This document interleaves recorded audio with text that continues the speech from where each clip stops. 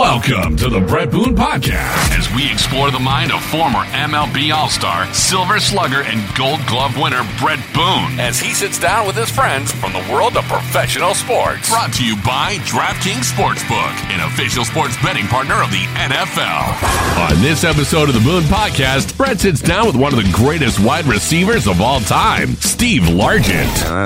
That's fantastic. And now, here's your host, Brett Boone. Welcome to the Boone Podcast. I'm Brett Boone, and today on the program, I sit down with a 7-time Pro Bowler. He's a member of the NFL 100th anniversary team, and he was elected to the Pro Football Hall of Fame in 1995. He's also a former member of the United States House of Representatives. Ladies and gentlemen, Steve Largent. Steve, thanks for coming on the program. Oh, Brett, my pleasure. Okay. What's tougher? I got 3 things for you. Slant route in the NFL, getting anything done in D.C., throwing out the first pitch at a ball game. It's getting things done in D.C. It's tremendously frustrating. I can throw a pitch.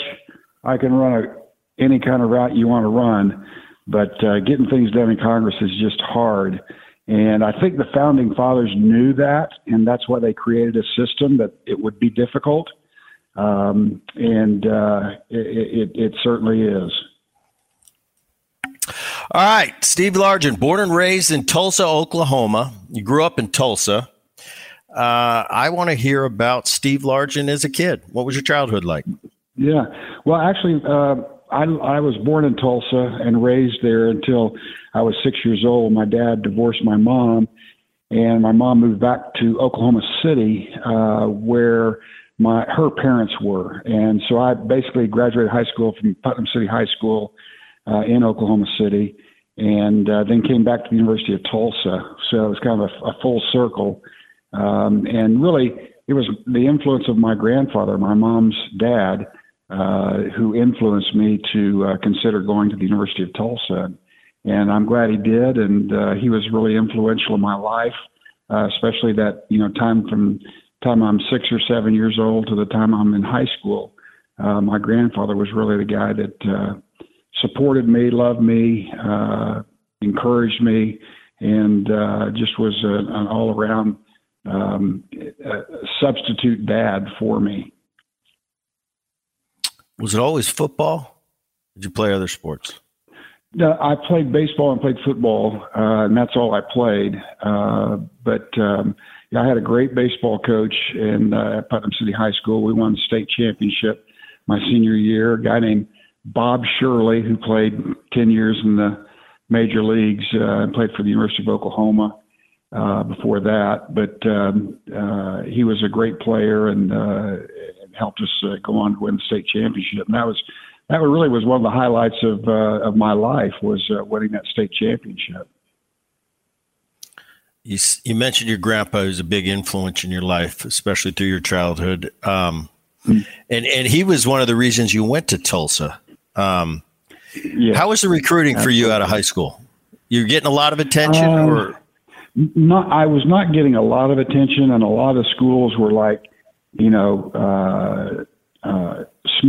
small Division II schools. I did get recruited by TCU, and that was a significant school. They didn't have a great football program at the time, but they still played in the Southwest Conference, and so the TCU recruited me. I got recruited by Arkansas. I was recruited by Wichita State and the University of Tulsa.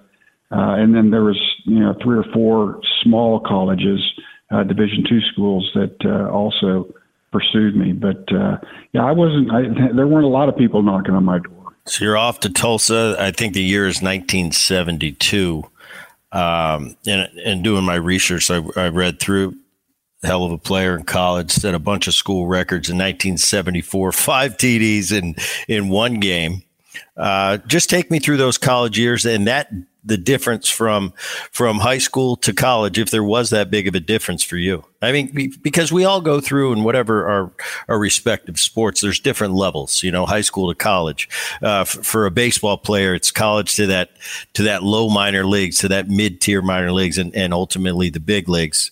Football, a little different with college kind of being your minor leagues, but just take me through the adjustment if there was much of one for you.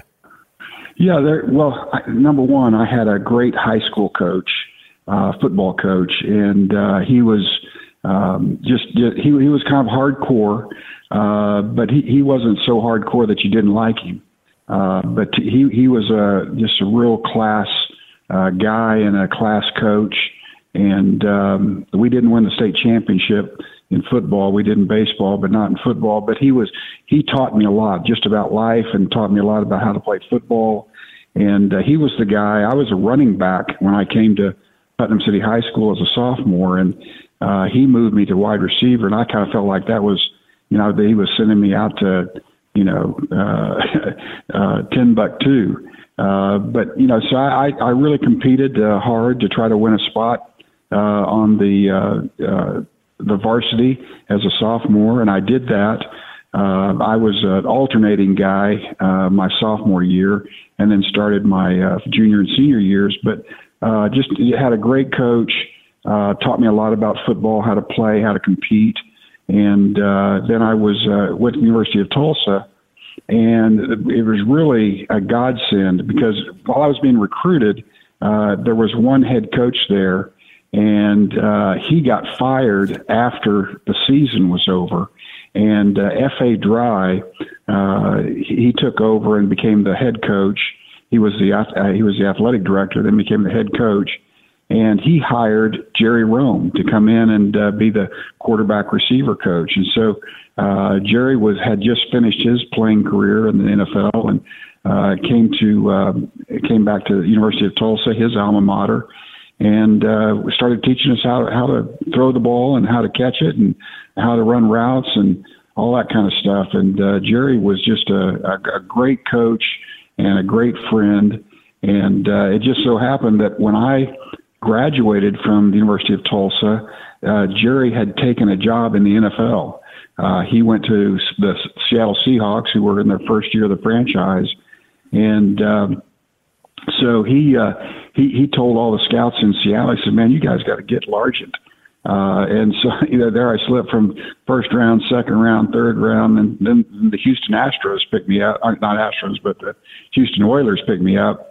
And I'm going to be an Oiler. And I didn't have a clue who the Houston Oilers were. I'd never seen them play on TV or anything like that. But I was going, and but Jerry was still, tracking, my progress in the league. And pretty soon he saw my name come across the waiver wire, and they had a deal what was called recallable waivers. And so the Oilers put my name out there across the wire, and just to see if anybody would pick me up. And so Jerry jumped on that opportunity, and he picked me up, and I went to Seattle. And then lo and behold, he had put in our entire passing game that we used at the University of Tulsa into the Seahawks game plan. And so when he said, line up, split right, 79, I knew exactly what the route was, how deep I'm supposed to run it, what my adjustment is if they roll up, and all that stuff. So it just was second nature to me when I first got to Seattle, and these guys were still trying to learn the offense. So it was a real encouraging time to be reconnected with Jerry. But I just can't say enough how much he did for me and for my my ability to be able to play in the NFL. It's a real interesting story of how you got there. Obviously, once you get to Seattle and it's a new franchise, the rest is history on how your NFL career goes. But the route that you got there, you go to Houston. And then all of a sudden you're in Seattle. And we had your buddy on recently. I know you just got back from a trip with him, Jim Zorn, and he was coming in at the very beginning of the franchise too. He had a fascinating story about his career and how it went. And we'll talk about you two being kind of hooked at the hip history-wise a little bit later. But you brought up something that's really interesting to me. And now I'm going to just sit here and be the student. So much is discussed in football, especially at the NFL level of the quarterback and the draft, and how, man, just coming right from the college draft to the starting quarterback, how difficult it is, because how tough it is to learn the system. You mentioned as a receiver, you had already known those plays. How important is it? How tough is it, say, compared to that quarterback position of learning a new system? You already knew it, so that was a big advantage I would think you saw in your eyes. But what is it for the normal player that goes from draft to the NFL as a wide receiver? I think it's really difficult. A lot of receivers in college, their coaches don't take the time to teach them the game, so they never learn to observe the pre-snap look. Where's that linebacker lining up? Where's the strong safety at? Is he going deep? Is he coming to support the run, or is he going to blitz? And guys just really are not taught in college, not in very many colleges, to actually read defenses before the snap count takes place. So I think a lot of colleges shortchange players by doing that, because when you get to the NFL level, a lot of coaches expect you to already know that, and they're not going to take a lot of time to spend teaching you things that they feel like you should have learned in college but didn't. And so it's hard on some guys that come into the NFL and not having been coached and taught how to play wide receiver. And, that goes for, whether it's blocking or running routes or catching the ball. You've got to know what you're doing before the ball's snapped. And I think there are a lot of colleges that shortchange players because they don't really they don't teach them the game. While I got a quick second, want to give a shout out to DraftKings. We've partnered with DraftKings now, and they are the official sponsor of the Boone Podcast. Dan?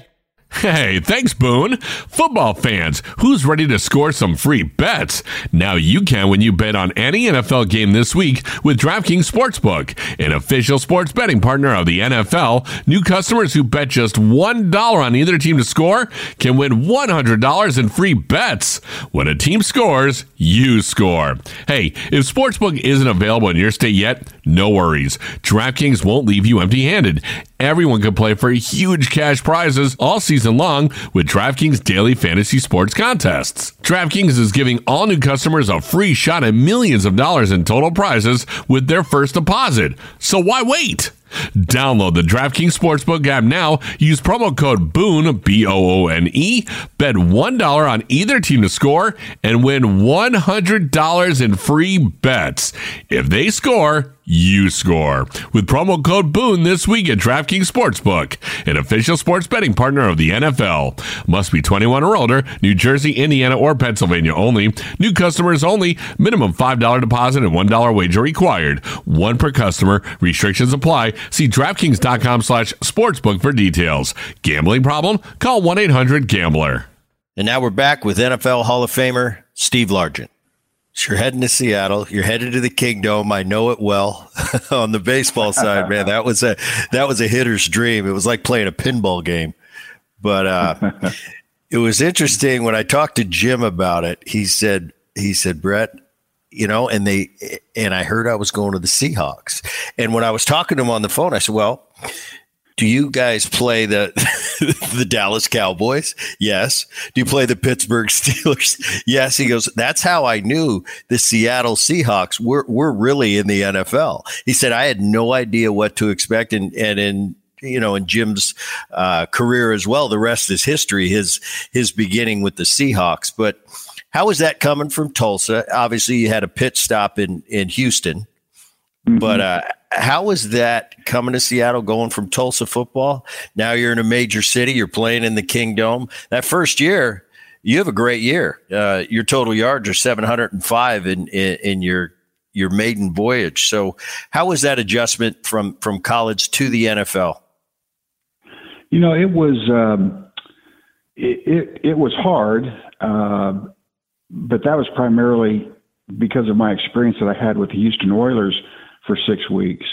But when I got to Seattle, we were running the same offense, and so there was not as much of an adjustment for me going from Houston to Seattle. But the game itself was faster. The game is faster. The players are bigger. The players are stronger, and so you got to adjust to those situations.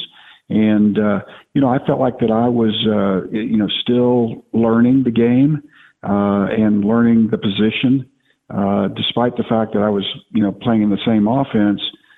There's still some things that I had to learn. And so I was learning on the run, but we just had our first year franchise in Seattle was probably one of the most fun times that I had playing football. We had a great group of guys. They came from all different teams in the league, or were draft choices, and we just had a great group of guys that really made the season a lot more bearable. We didn't win a lot of games. I think we were 2-12 or something that first year. But we won a couple games and kind of got our noses bloodied a little bit. But there were some great people on the team that I learned a lot from. Guys that had played for the Miami Dolphins or Dallas Cowboys or whatever, and so I could sit down with them on the plane to the next game and just say, when you're with the Cowboys or when you're with the Dolphins or whatever, how did you guys prepare for this, or how did you guys do that? So I was just picking their brains and learning as much as I could on the run, and it was really helpful to me. 78, you kind of come into your own. Total yards 1,168. You make your first Pro Bowl. In 79, you make your second Pro Bowl. You lead the league in total yards. 81, Pro Bowler again. I want to talk about your relationship with Jim Zorn and how important that was. And I think of this all the time, comparisons in sports, and it's across all sports, basketball, football. There's combos. And there's people that are talked about long after they're done playing. For me in the baseball world, I think of Lou Whitaker and Alan Trammell, the double play combination in Detroit for years and years, because they both came up to the big leagues together. And I think they both retired around the same time. It's very unique in baseball. Me being a second baseman, I had some really good partners over there at short, but I didn't have one my entire career, and there are very few that do. How do you see that comparison? Is it a Lou Whitaker, Alan Trammell, or is it a Montana Rice? How do you think of Jimmy and yourself? Well, Jim and I had one thing in common, and that was, we had two things in common. One was we wanted to win with a passion, and two, we were willing to work to afford us the opportunity to win. And so long after our teammates were going into the locker room, we were out there on the practice field working on our routes, working on our throws, working on all the different things that we were preparing for that week's game.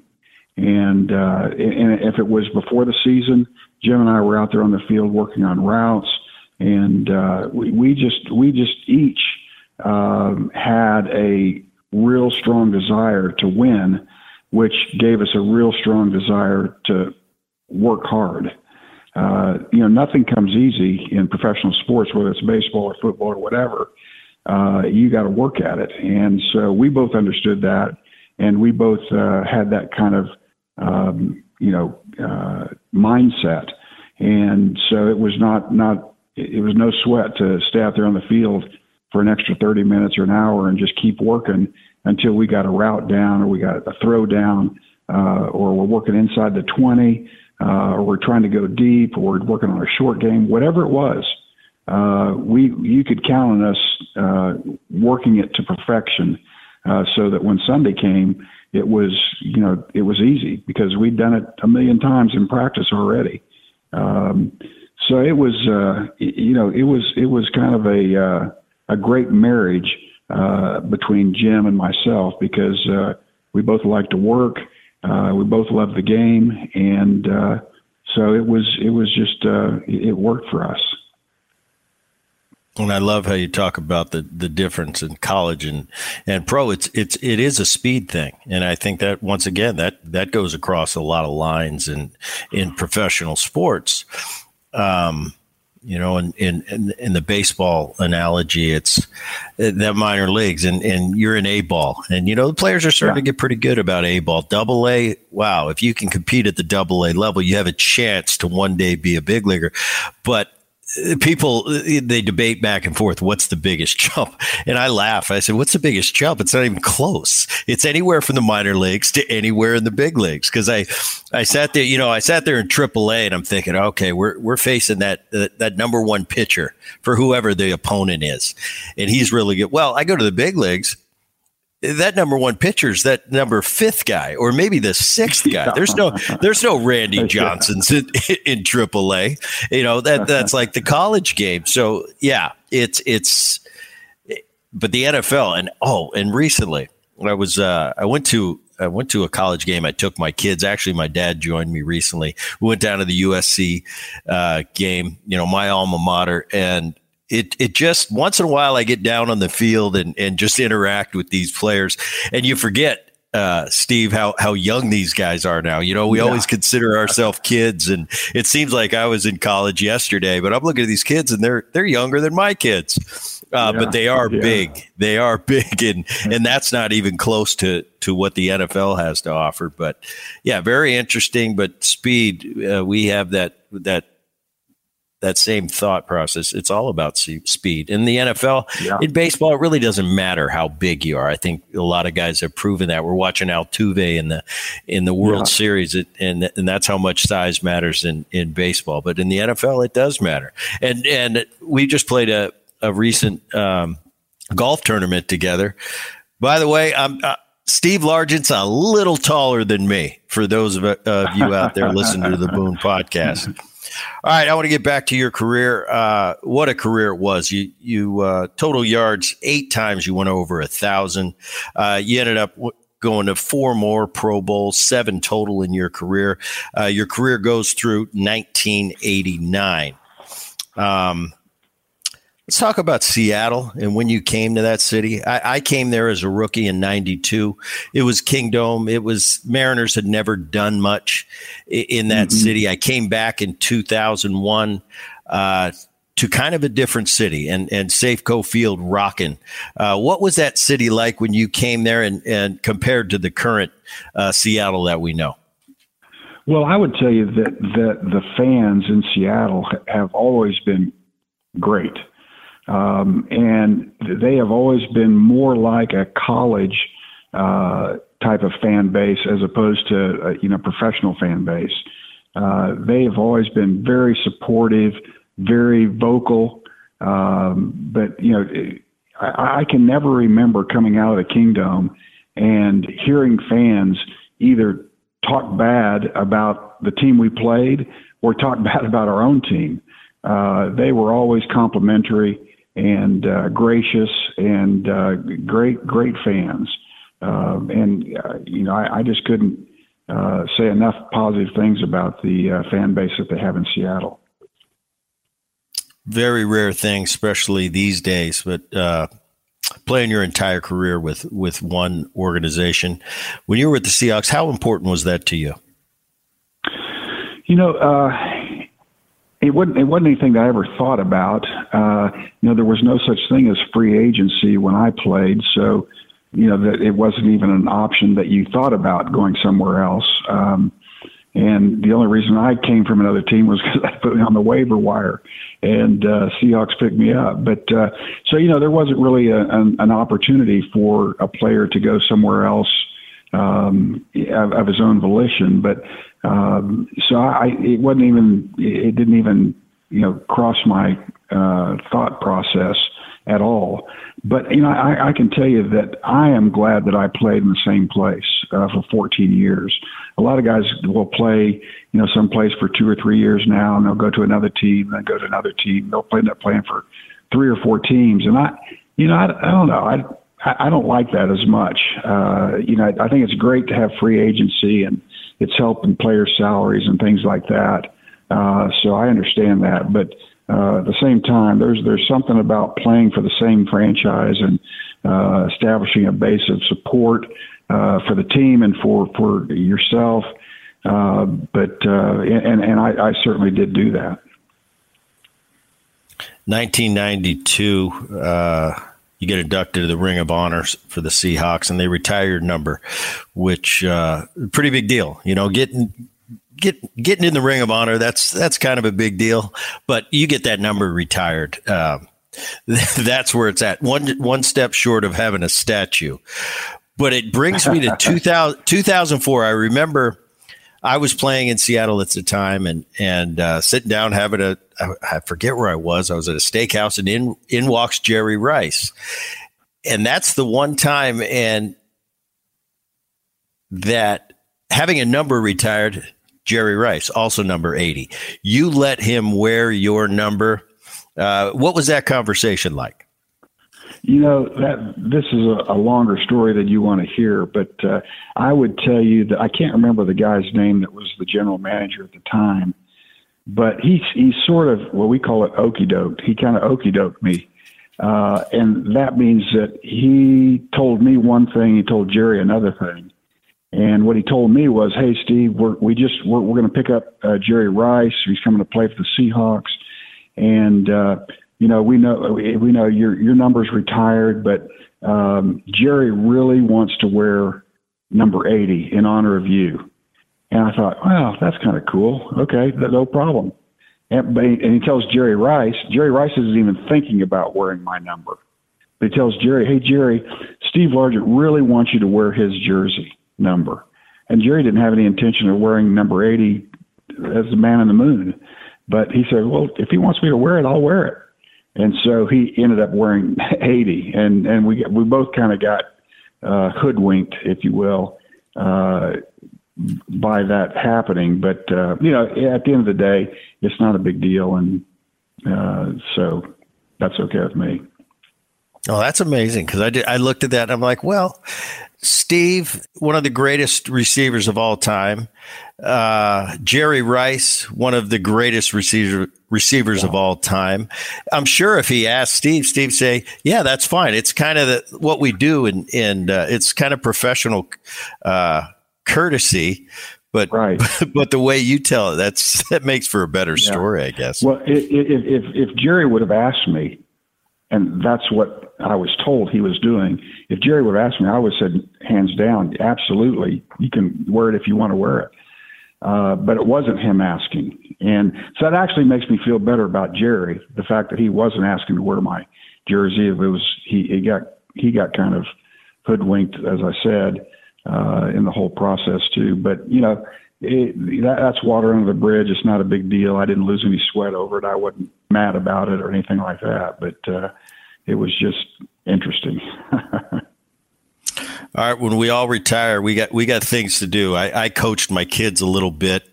I worked for the Oakland A's for a couple of years. You did something pretty unique. Now, what got you to think one day, all right, I'm going to run for Congress? You served from 94 to 2002. And when did you think about that? Start thinking about that? I didn't think about it for 1 second. My wife thought about it a lot. And so I had retired from the Seahawks like 4 years before. And she said, and the guy that was in the seat that we lived in, his district, he was going to move and he was going to run for the Senate seat that David Boone had just vacated.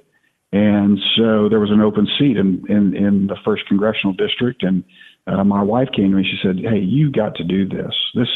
I said, "We got 4 kids at home. What am I going to be doing, flying back and forth from Washington, D.C., and you're chasing kids all over the place?" She goes, "I'll take care of the kids. You run for Congress, and let's just see what happens." I said, "Okay." And so I was kind of a reluctant candidate. But my wife was behind me, and so I set out on a course, and we executed a game plan, and it worked out really well. I ran against, I think there were 6 or 7 guys that were running for the first congressional district in the Republican side, and I ended up winning in a tight race. And then went into a general election and beat the Democrat that had won his primary. And there I was in Congress, and, lo and behold. And, I would tell you that of the, almost 8 years that I served in Congress, it was one of the greatest experiences I've ever had in my life. I learned so much of just the history of our country, the history of Congress, and just serving in a body that sometimes it worked really well and sometimes it didn't work at all. But I saw all the fallacies and the flaws of the human nature, and yet I saw some of the great things about human nature and how we can rise to the challenge. I was in Congress when 9/11 occurred, and that was one of the finer days of Congress. After that time of so much turmoil, we really rose to the occasion at that time, and it was amazing to see. But yeah, it was not anything that I ever had written in a book saying, "Hey, this is what I'm going to do when I grow up, is go to Congress." I didn't have that in mind at all. Yeah, and my whole life, I've been really apolitical. I mean, I tell people all the time, it's a different world right now, as everybody knows. It was a different time when you were in Congress than the current atmosphere is. Yeah, absolutely. I mean, my kids. I mean, when we were kids, I don't know about you, Steve, but I didn't ever have a political conversation when I was a kid, in high school or college. I never had an argument in a big league locker room about it. It was just different times. I think I liked it better before social media, and I didn't know who you voted for. We were all just Americans, and we may have some differences here and there, but we can hash them out and continue watching the ball game. And it's just different now than I don't know, definitely my short 50 years. Right. Yeah. I think you're right. I never had a political conversation. I can remember the first political conversation I had in football, and you know who it was with? Jeff Kemp. And of course, really? His dad, Jack, played in the NFL and then went to Congress, and he was in Congress for a number of years. And, Jeff would, just sit down next to me on the plane and start, just talking about various political issues. And, I was kind of thinking, what's he doing over here talking to me about political issues for? But that was really the first time I ever was exposed to anything political, was when Jeff was picked up by the Seahawks and started having a conversation with me about it on the ride home from the last game. And he definitely was a big influence in my life in that respect. All right, take me behind the scenes a little bit, and then I'll get out of the political conversation. How do you run? I'm just going to from scratch. How do you run? Do you have consultants? Does somebody contact you and say, "Steve, you've been a big guy in the community, great Seahawk. We'd like you to run"? I have no idea. What's it like to campaign compared to what you did for a living all those years? All of a sudden, you're on the campaign trail. You got to have your coat and tie, and everything's got to be ironed, and you got to look a certain way. How was that? All of that is absolutely the truth. And, the thing about it is that what you have to do, what I had to do, was I had to make sure that my family was 100% behind what I was doing. And by my family, I mean my wife. Just make sure that she understood the kind of sacrifices and time commitments that it would take in order to run and win. And she fully understood it and was totally on board. So that gave me the green light. But yeah, it's,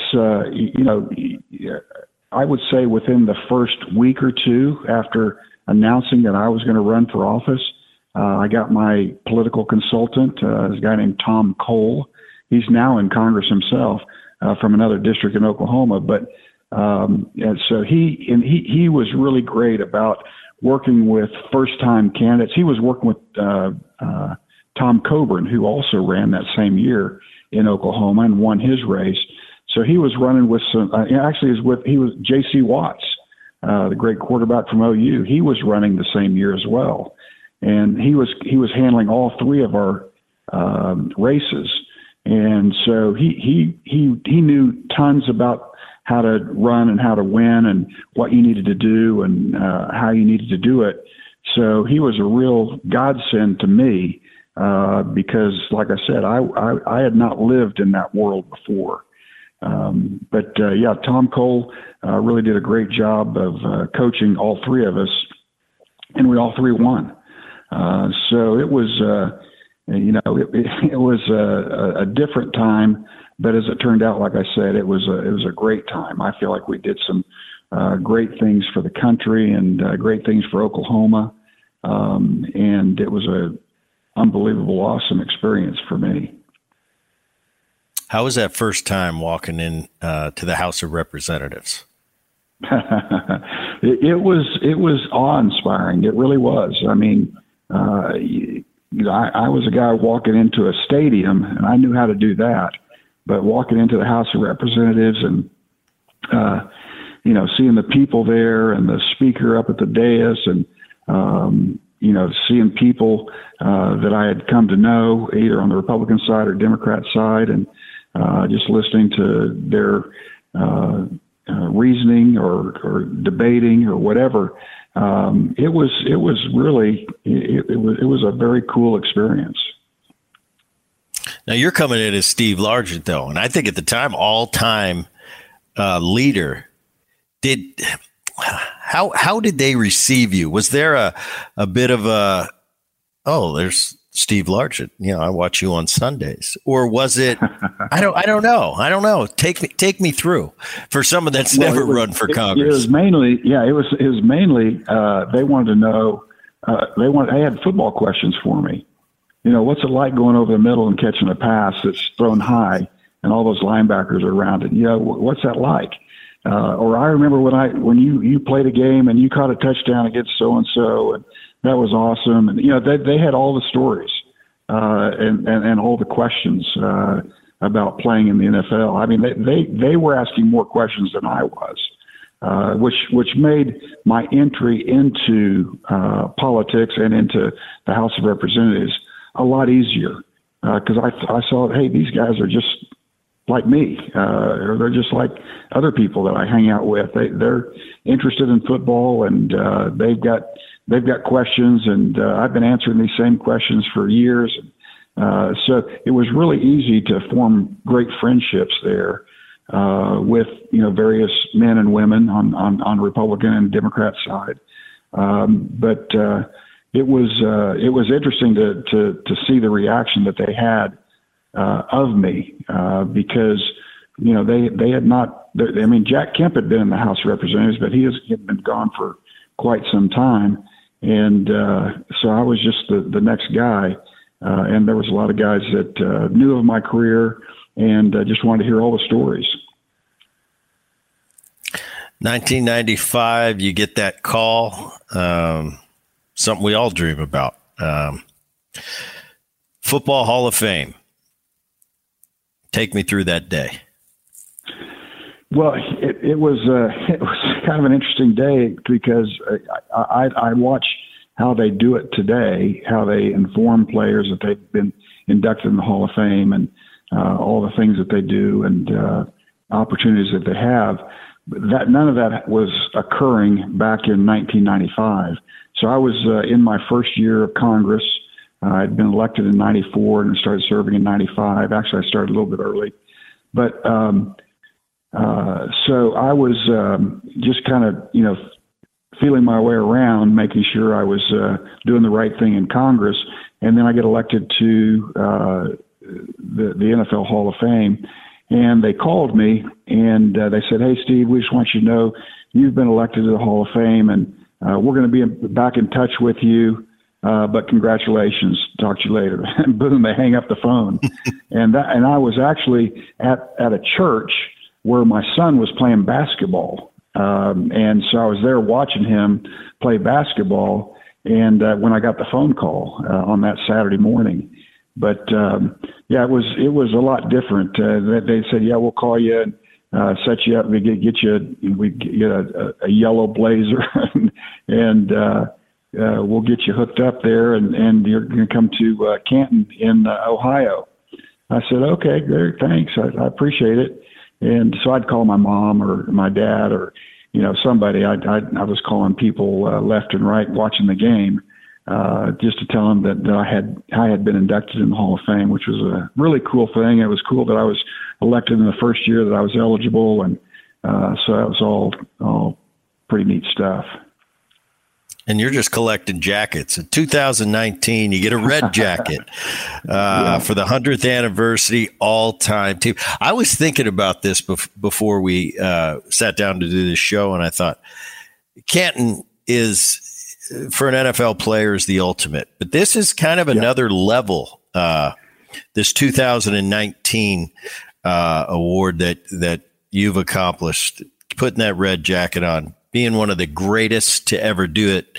How special was that?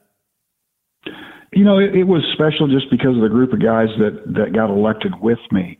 But, it's not like there's not a fraternity. There's not a club for the top 100 players of the first 100 years of the NFL. The people that I really feel close to are the guys that have been inducted in the Hall of Fame. And this was just kind of something to, for the 100 years of the NFL. And that's cool. And I think it's nice to have, but I never wear that red jacket. I'll wear my Hall of Fame jacket back to the Hall of Fame or wherever, but I don't wear that red jacket very many places. I don't wear it at all, actually. So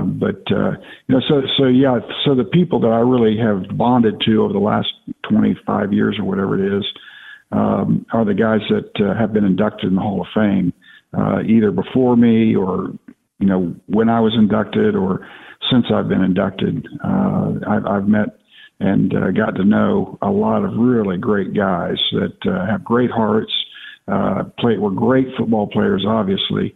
But you can tell, just the character and the integrity that they have in their life, that's the thing that helped them be successful in football. The hard work, all those things that, as it turned out, I was doing that stuff too. And it worked out. All the achievements in your career, and there's a lot of them, what means the most to Steve Largent? Really the thing that I enjoyed most about my playing time were my teammates. The guys that I got to know, we were on a different level with one another in the locker room and riding the team plane back and forth, sharing the victories with one another and the pain of defeat. All those things are just really special memories that I have. But those guys that I played with in Seattle, all of them are what I really hold dear in my heart when I think back over my NFL career. Coaches too, coaches and players, and trainers for that matter. All those guys that were in that locker room were just really meaningful to me. Well, Steve Largent, it's been a pleasure. It's been an honor. One of the more humble Hall of Famers you'll ever meet. I really appreciate you coming on I really appreciate coming on the Boone podcast. And what we do each and every time is we bring back the voice of the podcast, Dan Levy, to ask a question from the fans. Dan? Steve, how are you, sir? I'm doing well, Dan. How are you doing? All right, this question comes from Jimmy in St. Charles, and he wants to know this. Steve, were you ever able to use any of your football skills for your political career? That's a good question. I think just what I would do as a football player was I was tremendously organized and prepared for every game that I played. So I knew the playbook left and right, and I understood what we were doing. I understood what the coaches were trying to accomplish, and I was a real student of the game. I watched a lot of film. I understood, the defenses that we were going to face. So I was just always very prepared as a player, and that's what I really did as a member of Congress. You got to read bills. You got to understand what you're voting on, how you're going to vote, how you're going to represent those people who voted for you when you were elected. That's what you're doing. You're a representative representing the majority of people in your district. And so I just tried to always be prepared and able to play football as well as represent people in the House of Representatives. I was really hoping you were going to say you were tackling people up and down the hall. No, I didn't. I was a receiver. I didn't want to tackle people. Yeah, but they were so easy to hit. Steve, don't mind Dan. Well, it's the kid in me. But thank you so much for coming on the podcast, sir. We really appreciate it. All right. Thanks, guys. I appreciate it. Mailbag. All right, Booner. You know that sound, right? It's mailbag time, Dan. Mailbag time, Booner. This one comes from Jenny in Cincinnati, and she wants to know this. Brett, Halloween just came and went. What is your favorite candy bar of all time? Marathon bar. A marathon bar? I haven't heard of that in years. Well, I figured nobody think that you think I'm going to say Snickers. Does it even still exist? I haven't heard of a marathon bar. Snickers, Milky Way.